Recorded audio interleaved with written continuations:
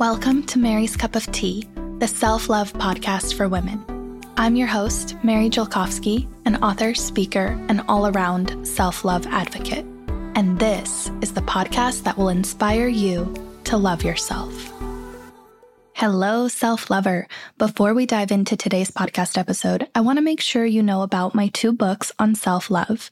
If you're struggling with body image or self-acceptance, then I highly recommend you check out my first book, The Gift of Self-Love.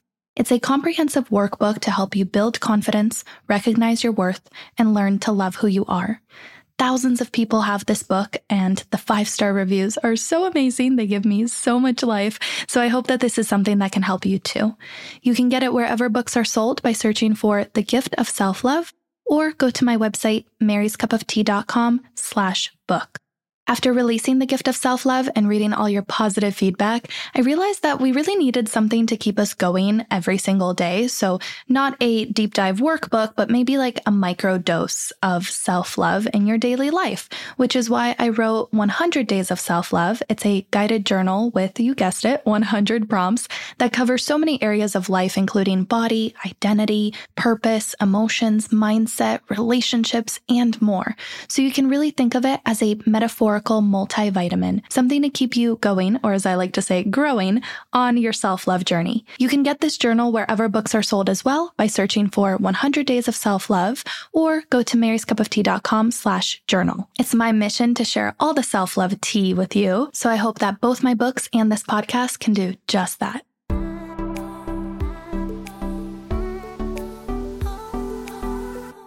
Have you ever thought that you would be or were happier when you were thinner, prettier, younger, looked a certain different way? In a culture that values thinness and beauty and is quite frankly obsessed with women's appearances, it's hard not to believe that your value lies in your appearance. And even though it doesn't, we've been fed this message for so long that it feels like adhering to arbitrary beauty ideals and false promises, killing ourselves to look a certain way, is going to make us feel better and buy us that like love and happiness, confidence, acceptance, even health that we so deeply want. The problem is that chasing beauty ideals isn't going to get us that. But our brains have been thinking like this for so long, and we've been engulfed in this giant fucking Ponzi scheme for so long that it's difficult to see a way out, which is why I'm so excited for this podcast episode with Dr. Lindsay Kite, co-author of the book More Than a Body and co-director of the nonprofit Beauty Redefined. We talk about healing body image struggles and specifically the missing piece of the puzzle when we talk about body image. There's so much to unpack that sometimes we can't see when we're in the thick of it. So you can't see something from the inside, you can only see it from the outside. And Dr. Lindsay actually has a twin, Dr. Lexi, and they both do this work together. So because they are not only researchers, but also women who have deeply gone through this toxic beauty standard, body image, thin ideal, fat phobic society that so many of us growing up in the early 2000s have experienced, they just put words to this body image struggle like nobody I've ever talked with and whose work I've read before. I mean, you just have to listen to this episode to see that like the way they piece this whole thing together just makes it click. And that's exactly what their book, More Than a Body, did for me. I cannot recommend that book enough. Even if you feel like you're on the other side of the body acceptance journey, I still recommend reading it. Not only does it help you see personal individual body image differently, but it also helps you see like the collective body image struggle so much differently. And it's this cool like inner child healing thing where you're reparenting yourself. And I'm also thinking about having children of my own. So it's giving me just a lot. Highly recommend their book, More Than a Body.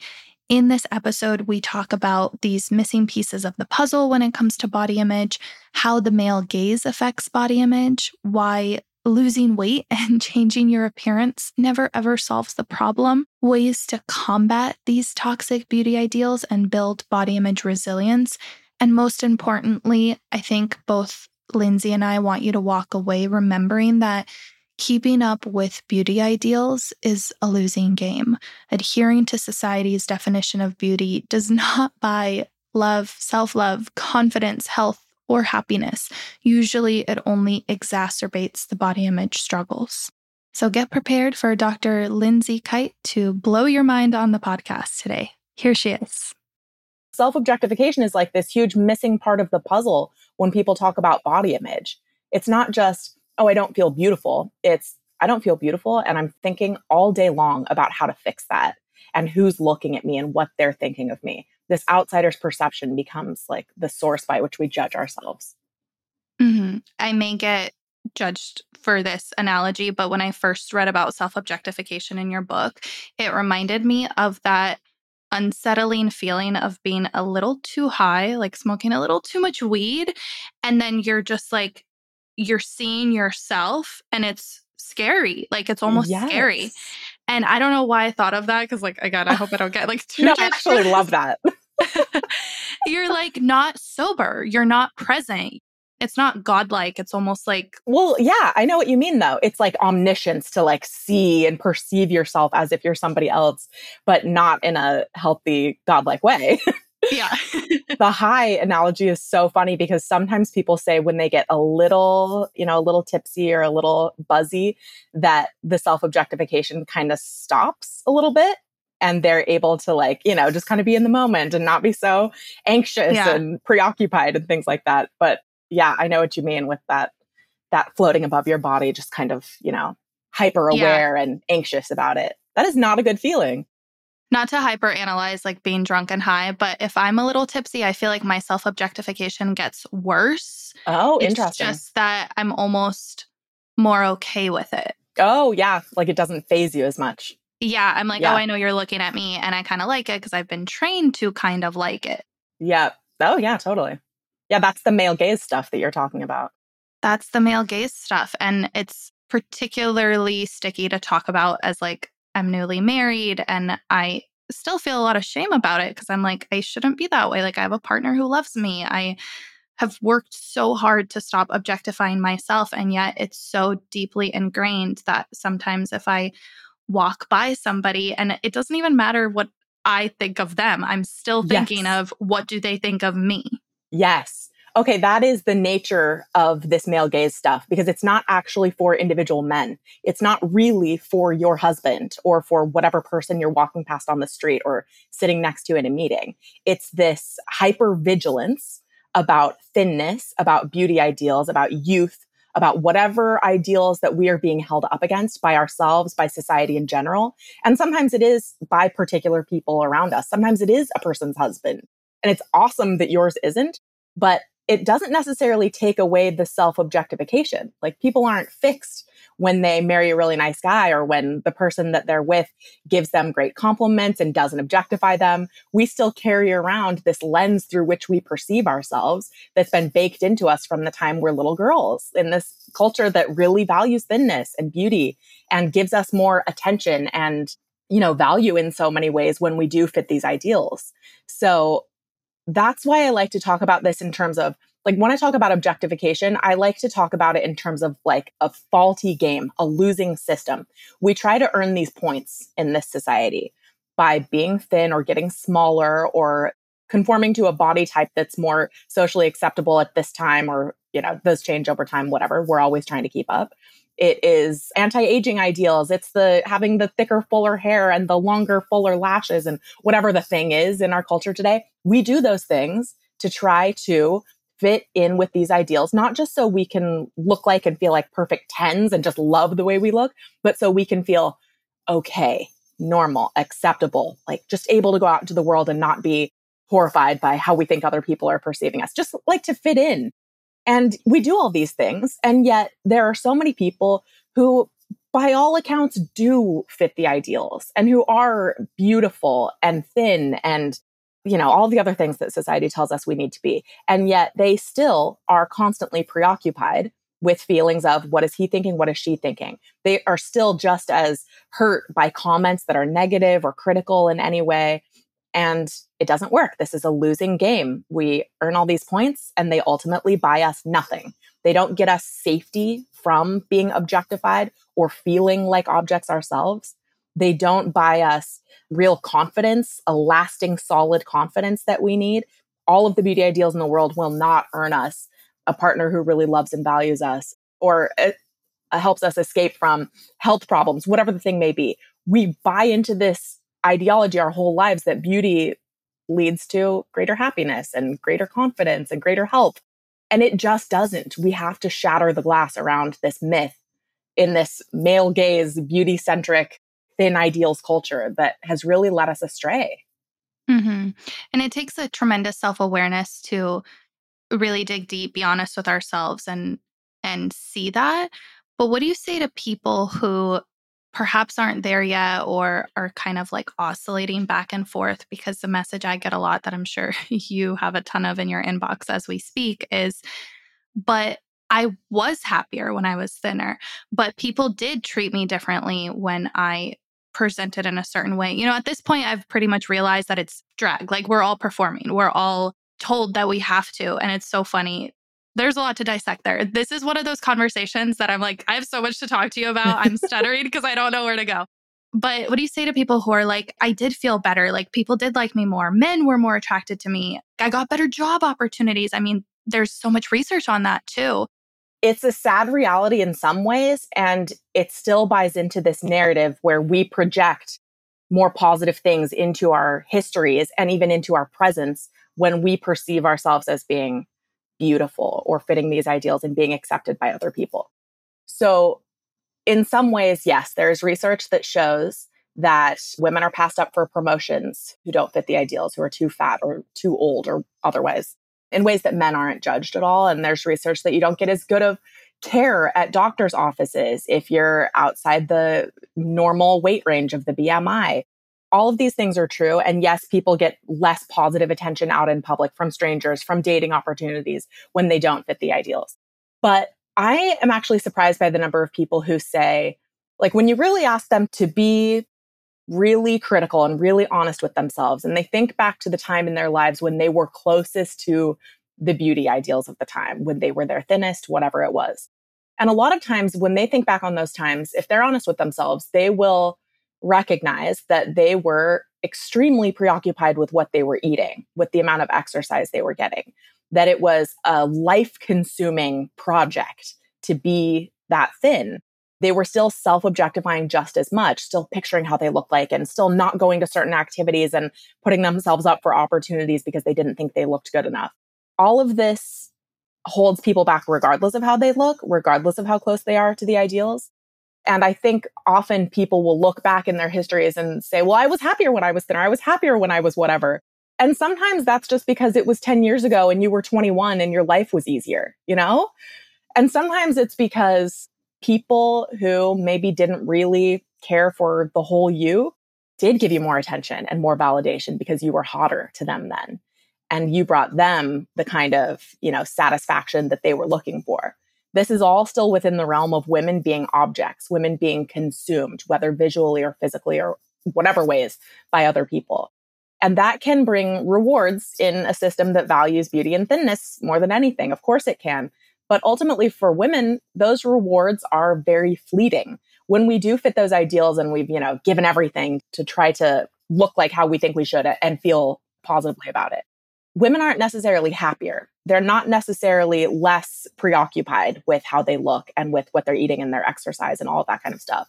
It becomes, like I said before, kind of life consuming to have to be defined by those things. And yet it doesn't always lead to the positive outcomes that we've hoped for. That's a hard thing for people to hear, I think. Like, even in speaking with friends, I've had people who are so hesitant and reluctant to give up their beauty ideals. This idea that, like, it's really just 10 more pounds and then I'll feel great. I just know that, I'm not going to eat whatever food groups for the next 6 weeks. I'll lose 5-10 pounds. I'm going to be running however they think they need to lose weight. And the more I question them and I say, what do you think you're going to get from that? How do you think you're going to feel differently? Like, really, what is it that you're pursuing? Sometimes what they're pursuing is more attention from men or people that they want to date. It's feeling more confident in a bikini on the beach or whatever it is. And yet, even reaching those goals doesn't guarantee that you will feel more confident. Most people get there and they say, oh, I don't look how I thought I was going to look 10 pounds down. It's just going to be another 5. Then I'll get back to living a normal life and not being so obsessed. I just want people to be really, really critical of what they mean when they say, I just felt better when I was smaller. Was it because your life was easier and different? Or was it because you weren't so winded when you got to the top of the stairs after a football game at a stadium or whatever? Is it something else that you want to reach? Figure out a goal and reach that. The kind of goals where you have control. We don't always have control over how we look, our weight, how our faces change, all of those things. Or what other people think. Especially what other people think. Yeah, exactly. We try to reach these little goals thinking then I'll get the acceptance and validation that I want. That is a failing equation. It just simply doesn't work that way, but it does give us this semblance of control. Like I'm doing what I can to change so that I will get these things that I want in my life. I just want to break people's hearts and say it doesn't work that way. Maybe you've seen people who lost a bunch of weight and then found the perfect man and they have the greatest life ever. Do they? Like, really? Is it really? You know, like, okay, you may get certain rewards for fitting ideals and, you know, weight loss and weight issues in this society are, you know, a whole separate conversation, even from beauty a lot of times. But I just want people to be really critical when they think back on their happiest times and their best bodies, in quotes. What I'm hearing you say is that there are a lot of like cognitive fallacies at play there. And even if we do see some controlled data research about how certain people do get treated differently, and that is all very real societal forces, I guess the big question for me was like, do I want to participate in this? And or does this align with my values? And if this actually works, like, I don't know, I lose weight, I put on my drag makeup, get that job, get the boyfriend, whatever. Is that really the way I want to win? Question mark. Yeah. And that kind of helped me, like, do the costs outweigh the benefits? Well, my major's... Your major? Yeah. My major is economics, so that's like a little dorky. That's actually great. I'm like, Mary, who talks like this? Why do I talk like this? No, I think it helps to put it in like different metaphorical terms because everybody's brains work differently. And like the cost benefit analysis really, it does kind of hold up in these ways. But in some ways, it's also an ethical question. Like we may receive benefits, but like you said, at what cost?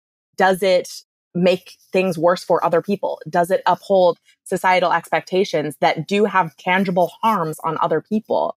All of this is so important. That's actually like the last chapter of our book. Lexi and I wrote this book, More Than a Body. It's been out for 2 years already. It's been amazing. I'm really happy to see people all the time that are still finding it for the first time and reading it and sharing it with all the women in their lives. And that's where we end the book, is this idea that we all need to kind of take inventory of not only, you know, the ways we benefit in society from fitting certain ideals, but also our goals for the future. Do we want to participate in this system, continue upholding a system that does make sure that women who are thinner have more advantages than women who aren't? And, you know, like in some ways we, you know, lose weight and put on the drag and everything and do all this work. And then we find partners that love us because we're so hot and we look good on their arm. And sometimes it doesn't go a lot deeper because we don't even value ourselves more deeply than that. What we desperately want is that acceptance based on our physical outer selves. And when we get that, sometimes we'll put on a good show and be that kind of surface level, beautiful person that our partner wanted to be with. Then things change because there's no way to maintain a lower weight than is healthy for you for a long period of time without destroying yourself. Age, pregnancy, illness, disability, all these things will inevitably change our bodies regardless of how bad we don't want them to. And when partners become disgusted with us and leave us, did we really win? You know, did we really win by buying into these ideals? It's a very messy, complicated conversation, but for a lot of us, we don't actually face tangible barriers to success in our current bodies, with our current faces and our current hair and skin colors. And we need to be really honest with ourselves when we think like straight sized bodies, women with all of these features will say things like, I just felt better then. And like, well, you know, we're in a system that values beauty and thinness more than anything. So what am I going to do? You know, not align with it? Yeah, you're going to align with it because you kind of already do. A lot of people are born into bodies that fit these ideals. A lot of people are not. And a lot of people face real tangible disadvantages in the workplace, in healthcare, in terms of access to seating and to planes and to fitting rooms and all kinds of things that people in smaller bodies don't ever even think about. And so we can't use those excuses to say, well, it's a really hard world to live in when you don't look ideal. It is hard for some people, but it's probably not hard for a lot of the people who are using that as an excuse to get more Botox and to, get the latest weight loss medication and to, starve themselves and be an example to their daughters of needing to be thin in order to be accepted. Yeah. We need to be willing to step outside of that game and say, I'm going to show up how I am. I'm going to try to be the best example as I can to the people around me, including younger people, daughters, nieces, students, whatever, peers who need to look to me as someone who's not going to constantly talk about dieting and, what I'm eating and how disgusting I feel and how I can't wear my swimsuit because it's too humiliating. We can be examples of that. Even if we don't 100% love our bodies and particularly not love the way we look, we can still be people who opt out of some of those ideals in the system that sometimes rewards them and sometimes doesn't. Yeah, that's the difference between the people who throw their hands up in the air and say, well, life is just unfair, so I'm going to reap all these rewards that I know I can get and afford and achieve and just keep it unfair. And the people who are like, this is unfair and I'm going to do what I can to, fix it. I don't judge any woman, especially for the cosmetic procedures and everything, because I know what they're victims of. And I try not to judge myself when I feel bad and then think a face full of makeup is going to fix my confidence. There are, certain things that we resort to. I guess I start getting really sad when people start justifying it in that way that just keeps playing the game and keeps disempowering certain people. And that's where the body image conversation, I feel like a lot of people, even in our spaces, fail to extend it to injections, Botox, like you said, the latest weight loss pills. Everybody has their thing, or they're like, oh, this is okay because of this. Exactly. And it's tough. It's tough out there. So I don't judge anybody, but I think we can be doing a little bit more in each of our lanes. Yeah, I do think it's kind of an ethical question for people. A lot of people come to this conversation and they'll hear something like this and their first question, they'll look at us and they'll say, okay, well, it looks like you have mascara on. It looks like you've highlighted your hair, talking to both of us. You obviously take pride in your appearance, so why shouldn't I? And my first response is always just to disarm people, to say, absolutely. I buy into some of these ideals. I'm a single woman. I live in New York City. I buy into these ideals. I am rewarded for buying into some of them. I have not fully opted out of this patriarchal BS culture that we live in. And I really wish that I could, but there are things holding me back from doing that. But in all the ways I can, I've chosen to scale back, to opt out of certain things, to prove to myself that these things don't define me, that I don't need them, that they don't actually bring me confidence and peace and happiness and whatever. I wear the same makeup, level of makeup I've been wearing since I was in middle school. I'm not saying that's a bad or a good thing, but I actually refuse to buy into some of the new trends that have come out in the last 15 years. I can't do eyelash extensions. I can't do injections. I can't do microblading of the eyebrows. I can't do lip fillers, any of those things. I know that I would look awesome with any of those things. I know that I would think that I was so beautiful and I would probably get more attention and have more dating options and whatever. But I can't do that to myself because I'm not going to raise the bar on what it means to look acceptable as Lindsay. I just can't do it. I don't want to be so dissatisfied and disappointed with my normal face afterward, my normal body. So I do whatever I can to choose where I draw the line in a place that's healthy for me and really take inventory on the ways that I've pushed those boundaries and sometimes buy in and think oh, well, maybe I'd have more options on my dating profiles if I just, did this or that. And I check myself when that happens. And for other people who are kind of dipping their toes into this conversation and first thinking about objectification and the ways we're rewarded for it, I want them to really stop and think I'm not judging anyone for any choices that they make in the name of beauty at all, even if they make, more or less choices than I do when it comes to beauty. But I do want people to be critical of the pressures that we are under to comply with these ideals and be Mhm. critical of whether or not we are really reaping the rewards that we think we will by complying. It doesn't always work that way. And that can be really disheartening for people. People get really defensive about that question and that challenge of like, why do you really do it? When you say, I got this breast enhancement for me, if you lived alone, if you were alone in the world, would you do that same thing? No, you wouldn't, because we live in a world that's taught us that boobs need to be high and round and perky and a certain size and shape. We just have to be critical of it. That's all it is. I can't tell you what's right or wrong for you at all. And I can't judge you by what you decide is right or wrong. But I can say the only reason we do a lot of the things we do is because we live in a culture that values women for our bodies first and our humanity second. And we need to decide how to work within that system or try to change it, sometimes from within that system.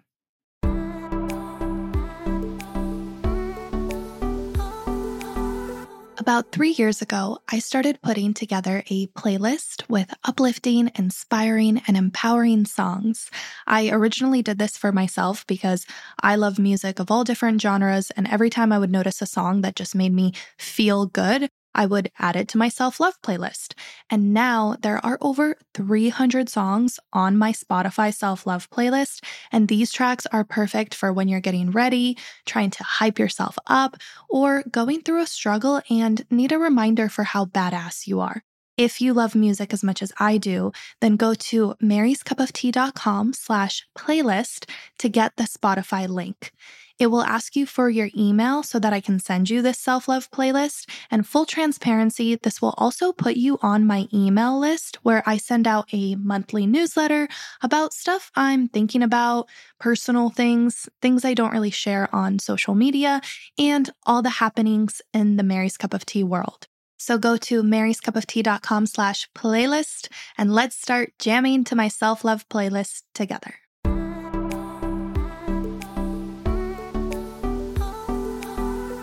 Dr. Renee Englund from the University of Texas at Austin, in her book about like the obsession with women's beauty, she has a chapter called Tone It Down.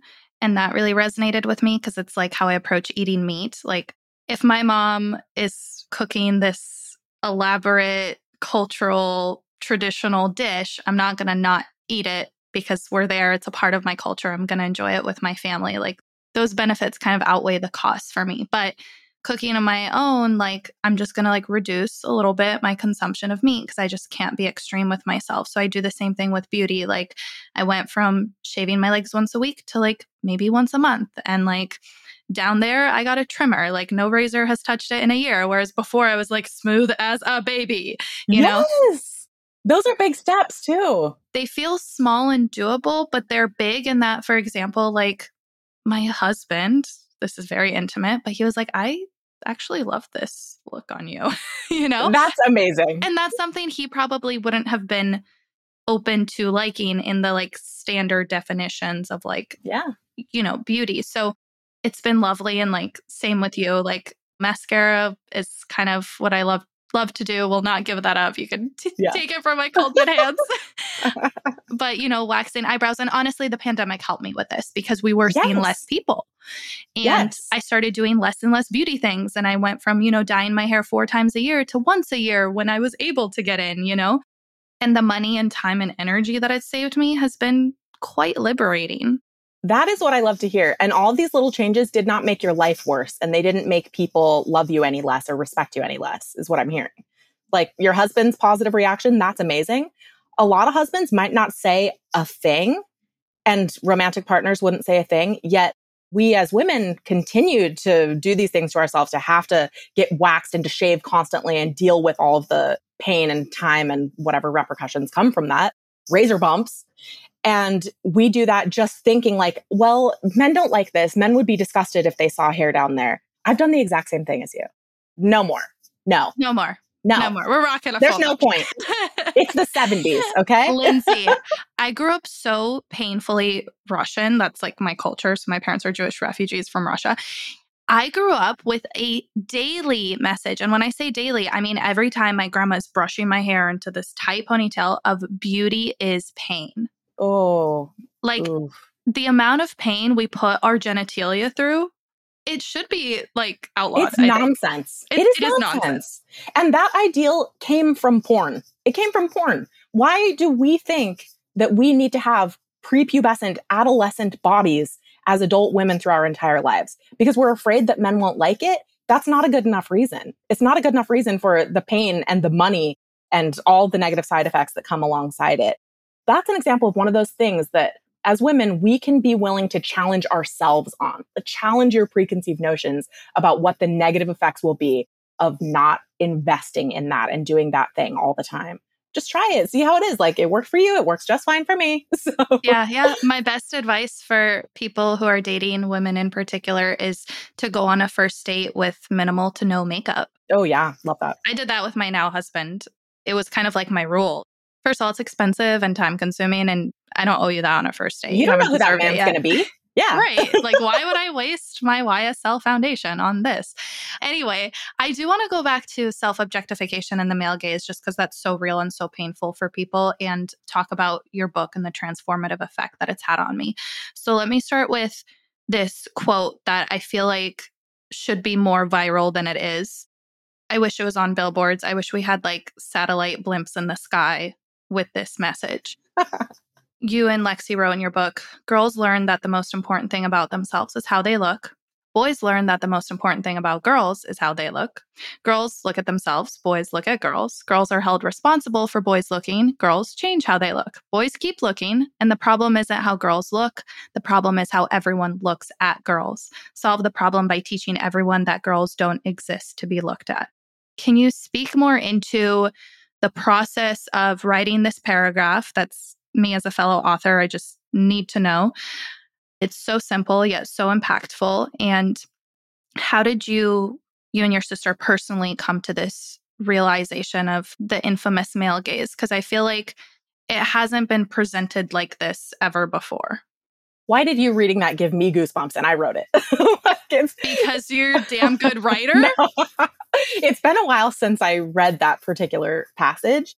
And it's funny because I wrote that. I remember sitting alone at a desk thinking about all of the ways that women, that girls in particular, dress code controversies were going on at the time.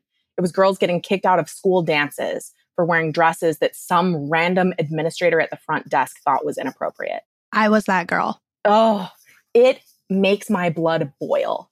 And it happens every year. It happens all the time. It happens to swimmers now when their swimsuits right up their butts because of the nature of swimsuits.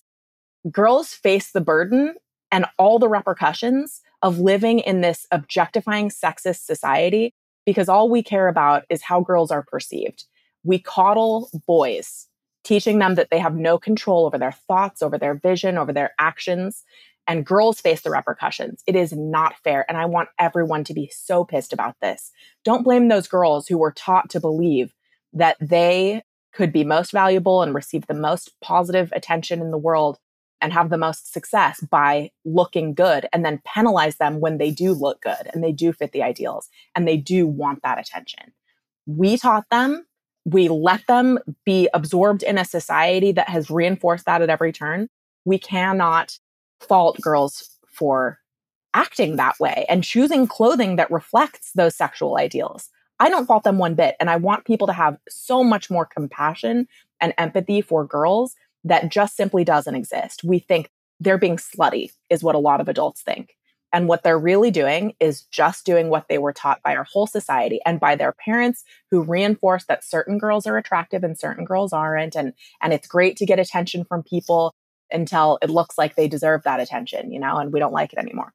So when I sat down to write that, I didn't sit down specifically thinking, I'm going to write a thing that encapsulates this. I was like, how do I convey this idea that girls aren't to blame and that in a lot of ways the society are and adults are for perpetuating it? And it kind of came to me, it felt a little poetic in a sense, it's just like short line after short line. I started with a lot of words and I remember for like over an hour just to whittle it down. What is the core of this truth? How do you sum up a conversation about modesty that is just so fraught in so many different communities, and a conversation about dress codes at a time when it's so heated on social media in particular? and summarize it in a way that is just as concise as it could possibly be. And that's what I came up with. I'm glad it really resonated with you. And I hope that it continues to hold true and that more people find resonance with that, because it's just the simple truth. Yeah. Girls aren't here to be looked at. So why are we blaming them when people look at them? Yeah, exactly. It's the way that the word look kept appearing line after line, I think is what did it for me. Yeah. And how, that last line is that, or the second to last line, the problem isn't how girls look. The problem is how everyone looks at girls. I would even say like the problem is that everyone looks at girls, but Yeah. that's very intricate. The fact that we're always being looked at. I'm curious to know like what your upbringing was like in terms of body image and your dynamic with your twin sister, and what that experience was that led you to Yeah. pursuing your PhDs together, working together, writing together on this particular topic. I do think it's kind of a unique way to grow up being an identical twin. We looked extremely similar, so much so that, every time we walked in a room, people were scanning our faces and bodies to pick out the differences. And the first time we meet anyone, they're trying to figure out who's the one with the rounder face, who's the one with the crooked teeth, who's the one who's cuter, nicer, smarter, has more boyfriends, was more popular, whatever. We were judged on everything. And people lose all sense of right and wrong when they're evaluating twins. I swear, like they put us in a hierarchy, whether they know it or not. And Lexi and I, looking so similar and recognizing that people were judging us and trying to distinguish us based on our looks, became very hyper aware of how we looked and how we were being perceived by other people. And on top of that, which is a very common experience for all girls, especially growing up in cultures that value beauty so much, on top of that, we're also able to look at each other as if we're looking at a reflection of ourselves, but a reflection from the back and in different clothes and in a swimsuit, and see how other people were looking at our twin sister as if we're watching ourselves like an outsider. That hurts my head. Oh, it was something that obviously we didn't even notice was different, wouldn't ever put a name to it because it was literally just how you live. It's how your brain works. It's how you go through the world. But for Lexi and I, being able to see our identical counterpart from the outside, from every angle, I think made us even more fixated on beauty and particularly on weight.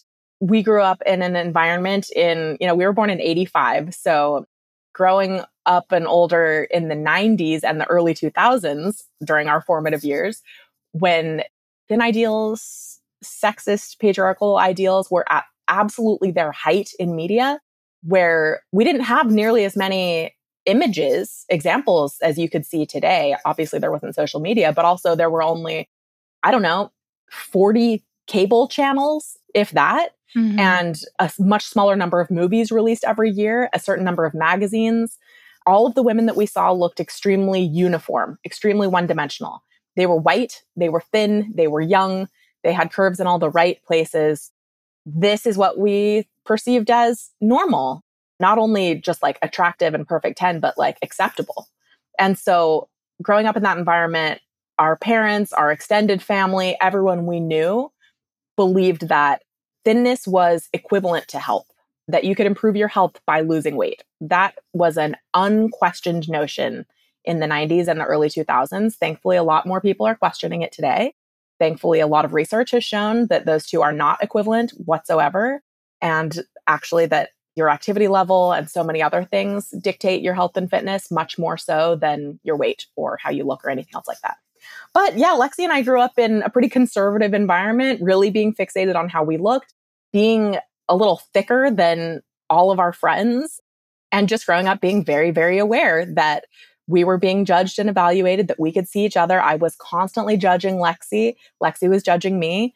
The ways we would tear each other down, because we were super competitive and we would fight a lot. And the ways we would fight would be to say like, oh, you're so fat. You look like such a fat pig today. You should never wear those pants. I can see your cottage cheese through your pants. And we're talking about each other's bodies as if they're disgusting and so different from our own. She looked exactly like me. And yet I would still be crushed by those comments and, seeing her looking in a way that I didn't like. And that led to this kind of, lifetime of hyperfixation on appearance and really feeling competitive and comparative. But then we got to college, and college was a really hard time because we were not only competing over boys and like to see who can form their own identity the fastest and have the better identity and have the better major and be better at it. All of these things like are this underlying source of tension between us. But we also both took the same class, but at different times during the week. It was a required course for journalism students, and it was on media smarts. So basically a media criticism class. There were all these different elements to it. But I remember, and Lexi does too, the very first day of that class, they went into ideas of how women are represented in media, and particularly in magazines and in fitness media. And that was the first time in my entire life that I stopped to think and really realize that all of the bodies I had ever seen who were represented positively in media looked one way. They were all extremely thin and young and almost always white. And their faces had very European features with long hair, whatever. I was holding myself up against those ideals unknowingly. Everyone in society was holding me and everyone else up against those ideals. And that was the first day that I started to realize that those ideals were engineered to drive and feed off our insecurity so that we would buy products and services for the rest of our lives in order to fit those ideals. It also taught me about patriarchy a little bit for the first time. In a society that is led by and run by and caters to men as the default, then women are the other. And how do we gain power and beauty? By being appealing to the men. And all of that started to radicalize me and Lexi from a really young age. That was the first time we found feminism. It really resonated with me. Also contradicted some of like the political messaging I had grown up with. And so that was kind of a struggle to reconcile what I really believed. But over time, feminism won. And Lexi and I ended up pursuing masters and PhDs together inadvertently, studying the same things and writing really complementary dissertations on the objectification of women and how women can build resilience against these ideals. Like not just get mad about it, but actually push back against it as individuals. And that led us to forming this nonprofit Beauty Redefined and speaking engagements all over the place and writing a book. And let's see, it's been 14 years since we started this. So that makes me feel like I'm late in life in age, but I guess I'm not. Well, you're experienced, Yeah. both of you, but that sounds like it was, dare I say, like healing for your sisterhood too? Oh, yes. Yes, absolutely. We stopped competing years ago, and it was right around the time that we started doing this work together. And believe me, we fought like crazy during the first couple of years of like creating our visual presentation. And we co-authored our master's thesis so that we could both do separate projects on top of it. And I remember fighting so much during that time about who was doing more work and who was doing less and who was the better writer and whatever. But over time, we definitely joined forces for good instead of like tearing each other down for evil. And it did heal us. It 100% healed us because I was no longer gaining my value from being the most beautiful person in the room and from being better looking than my sister or more popular than my sister or whatever it was. And she wasn't either. And another thing that helped was her getting married because then it's like, oh, she's got a husband and I love him. He is wonderful. Like she's done great. They've been married for 10 years, which is so crazy to me. But that meant that we were no longer competing for attention from boys, which is one of the things that will tear down a relationship faster than anything in the world, I think, for girls. So that was huge. Yeah, I just can't imagine that whole competing for boys thing as a twin because you Ugh. look the same. Yeah. So there's this element of like, if you like her, that you would probably like me. So the only thing that could differentiate us is like, I don't know, personality. Yes. And that makes the competition even fiercer, you know, like, oh, I'm more fun than you and you're more fun than me and he likes you better. Why would he like you better? Ridiculous. And I know that's all like adolescent and teenage and college stuff. And everyone kind of goes through it in their own ways with sisters or with friends or just peers or whatever. But all of that is really exacerbated by this system that tells us that attention from men and especially relating to our beauty is, you know, equivalent to our value when it's so not. Yeah. And there's many layers there. Like there's that unique experience of the time that you were born in the early 2000s. And even like the 80s, 90s, early 2000s, not just with beauty, but that message that women have to be everything for everyone because now we have equal rights or whatever the fuck. Yeah, And then the unique exactly. experience of being in a conservative household in the US and a twin. Yeah. It was a perfect storm for just the Yeah. most severe body image issues. Yeah, definitely was obsessed with weight loss for my whole life. And thankfully, doing this body image work has been completely healing on that front too, to the point where I'm just like not triggered by things anymore. And that's one of the things I want people to learn is that as you build resilience, as you really learn to view yourself through a different lens, it gets easier. Like, of course, I'm still mad about things. I'm still mad about how society portrays women and all of the injustice against women in particular, and especially women who have less privilege in this realm. But at the same time, I am not personally struggling at all with this stuff. I won't say at all. There are some times when I'm, insulted or reminded that my looks aren't quite up to par and that I could maybe have some other thing if I looked differently. But when it really comes down to it, I think as people build resilience, it stings less. All of these reminders in our culture about who gets the most value and patriarchy and sexism and all of that, it stings less because we're working against it and you see progress in places where you wouldn't otherwise see it or be able to see it when you're not pushing against it and you're kind of just like letting it wash over you. And that I think has been really empowering. For those who haven't yet read your amazing book, can you define resilience, specifically body image resilience? Yeah, that's the reason we wrote the book. There are a lot of people who can get you pissed off about the ways media has turned us against our own bodies, but there are not a lot of people talking about the solutions. And for Lexi and I, the solution really appeared in our research during our PhDs when we started taking health promotion classes. And a lot of them revolved around these ideas of positive psychology. One of the pioneers in this realm, he wrote all about resilience. His name's Glenn Richardson. And as we started looking into resilience, we started noticing these parallels between the negative things that they were describing as the prompts that get people into a potential resilience cycle. So a negative thing happens, and then that's the prompt that causes you to react. People tend to react in one of three ways. One of the ways is to stay in your comfort zone, just kind of par for the course, where you reintegrate back into the same zone you were before. And then sometimes you reintegrate with loss. In terms of body image, we call it sinking deeper into shame. That's where people are self-harming, abusing drugs, alcohol, prescription drugs, whatever, ultimately numbing themselves and ending up feeling worse afterward. But then there's this opportunity for resilience. And we started recognizing that self-objectification kind of fit this model, but there was no way out of it. There was no real path toward resilience. There was only explanations of how we keep ending up in the cycle. And so Lexi was the first one to recognize. She was doing more research on self-objectification at the time. And she started to recognize that these prompts that get us into a potential resilience cycle are happening constantly in a culture that reminds us that our beauty is the most important thing.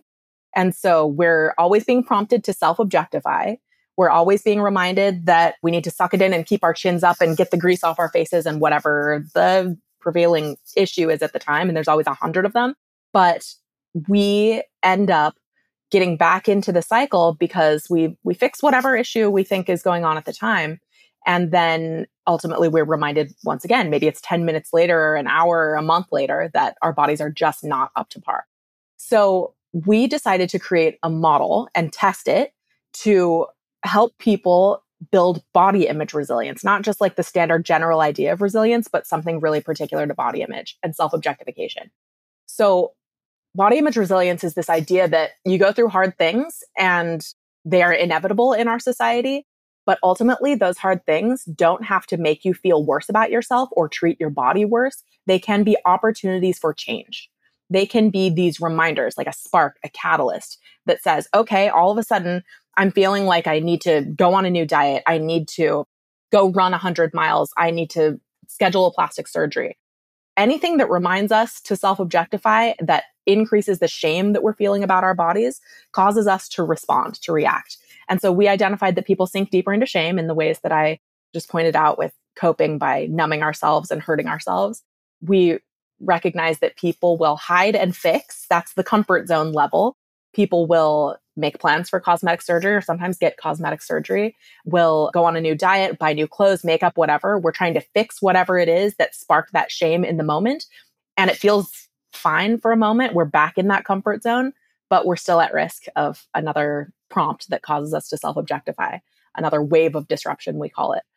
And we recognized that when you can teach people to recognize those moments as an opportunity for change, then you give them an opportunity to be conscious of what's going on and to then consciously make a decision about a new way to behave. And we know we have identified 100 skills that people can use to push back against beauty ideals in their lives and against self-objectification and feel better about their bodies in real, tangible ways. But how do people decide to do those things? How do people even get to a point where they want to do those things? They first have to recognize all the ways that they're being harmed by objectification and by self-objectification. And when we keep sinking deeper into shame or hiding and fixing and clinging to that comfort zone, there's never a moment or an opportunity to be reflective and to decide that that's not really working and that we're back in the same cycle we've always been in.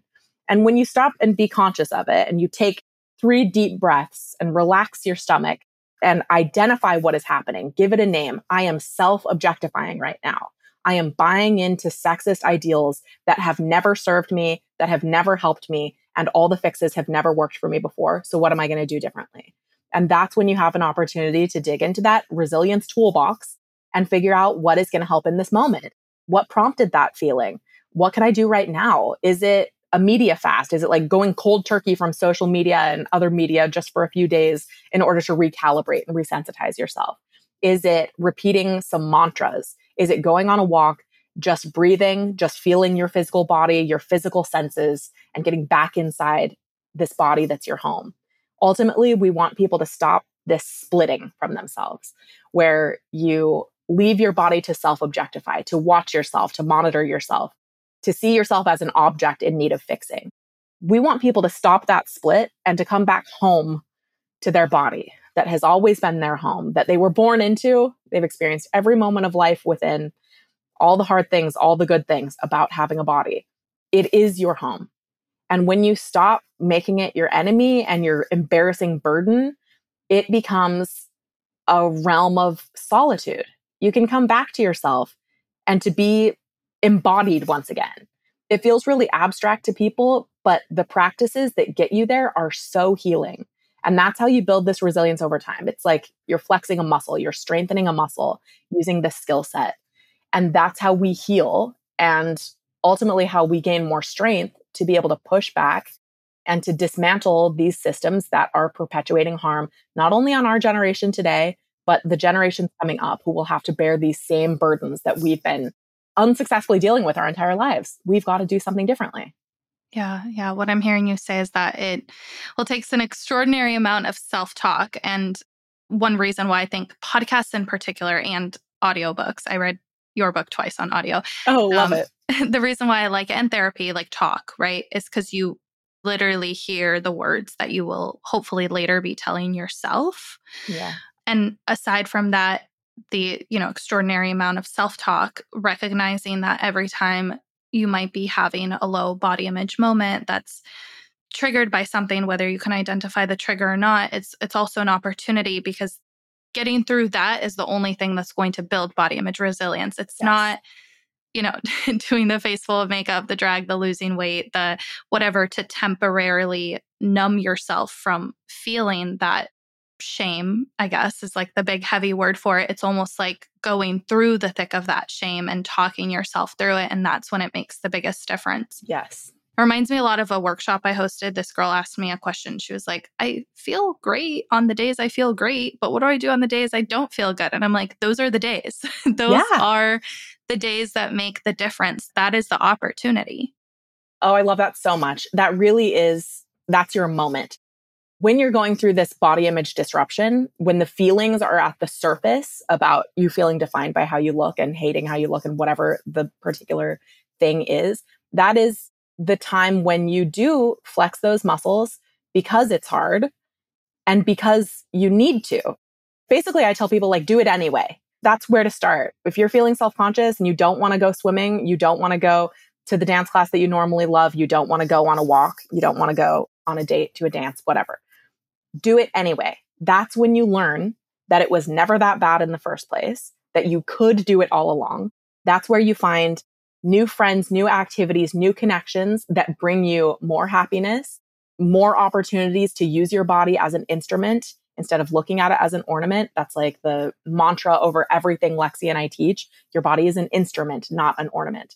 And when we're so worried about how it looks, we stop ourselves from doing so many things that make life worth living, make our bodies worth living in, Mm-hmm. To just simply do the thing that you're worried about. I feel like 9 times out of 10, people will end up having a positive experience in those moments, even without being really conscious of like using the skills that you've learned and repeating the mantras. Just simply doing it anyway is the first step. And it can teach you so much more than hiding and avoiding those things ever would. Yeah, 100%. And that mantra of your body as an instrument, not an ornament, was a big inspiration for my TED Talk. I say, like, your body is not an image, it's an experience. Love that. So I think the word body image itself can be deceiving. I mean, it's the best word we have right now. But your TED Talk and your book, like, I have devoured all the books about confidence, mental health, self-love. And yours I read twice thanks to a friend who was like, do you want to read this together and then discuss? And that was really powerful too, just knowing that we had so many of the similar experiences. So I hate that you and Lexi went through all that, but the way you've been able to reflect and like research what's going on and present it in a very digestible way has just been transformative. So I can't recommend More Than a Body enough. Oh, thank you. That honestly means so much. I know there's so much information out there. Lexi and I started doing this research back in like 2006, 7. Mm-hmm. And that was before it was a real buzzword. Like people weren't really talking about body image at the time. Every celebrity wasn't talking about body positivity. So some of the things we started researching are mainstream today. Like some of the things we started teaching are just kind of common knowledge for a lot of people today, especially in kind of progressive circles. But a lot of it still isn't, and it needs to be. Like there's still some kind of prevailing notions about what it means to have positive body image and how to get it that are wrong. And I think leading people down a path that isn't ultimately like sustainable or fulfilling in any way. And so that means a lot that it resonated with you despite you being immersed in everything. One last thing before we farewell, my self-lovers. If you've been enjoying the Mary's Cup of Tea podcast, I would greatly appreciate it if you could leave a review on Apple or rate the show on Spotify. You can do this by searching for the show, Mary's Cup of Tea. Scroll all the way down on Apple Podcasts and you'll see stars where you can click one of the stars and leave a few kind words. It just means so much to me because I'm so behind the scenes when I'm podcasting, so I don't really get to see the impact of the show unless you leave a review. And on Spotify, there's just a button that says rate the show and it'll let you put however many stars you want. Your feedback helps the podcast grow, and as someone whose love language is words of affirmation, your kind words mean the world to me. Thank you so much for supporting the show and helping me spread the gift of self-love. I love you all so much, and I will talk to you in next week's episode.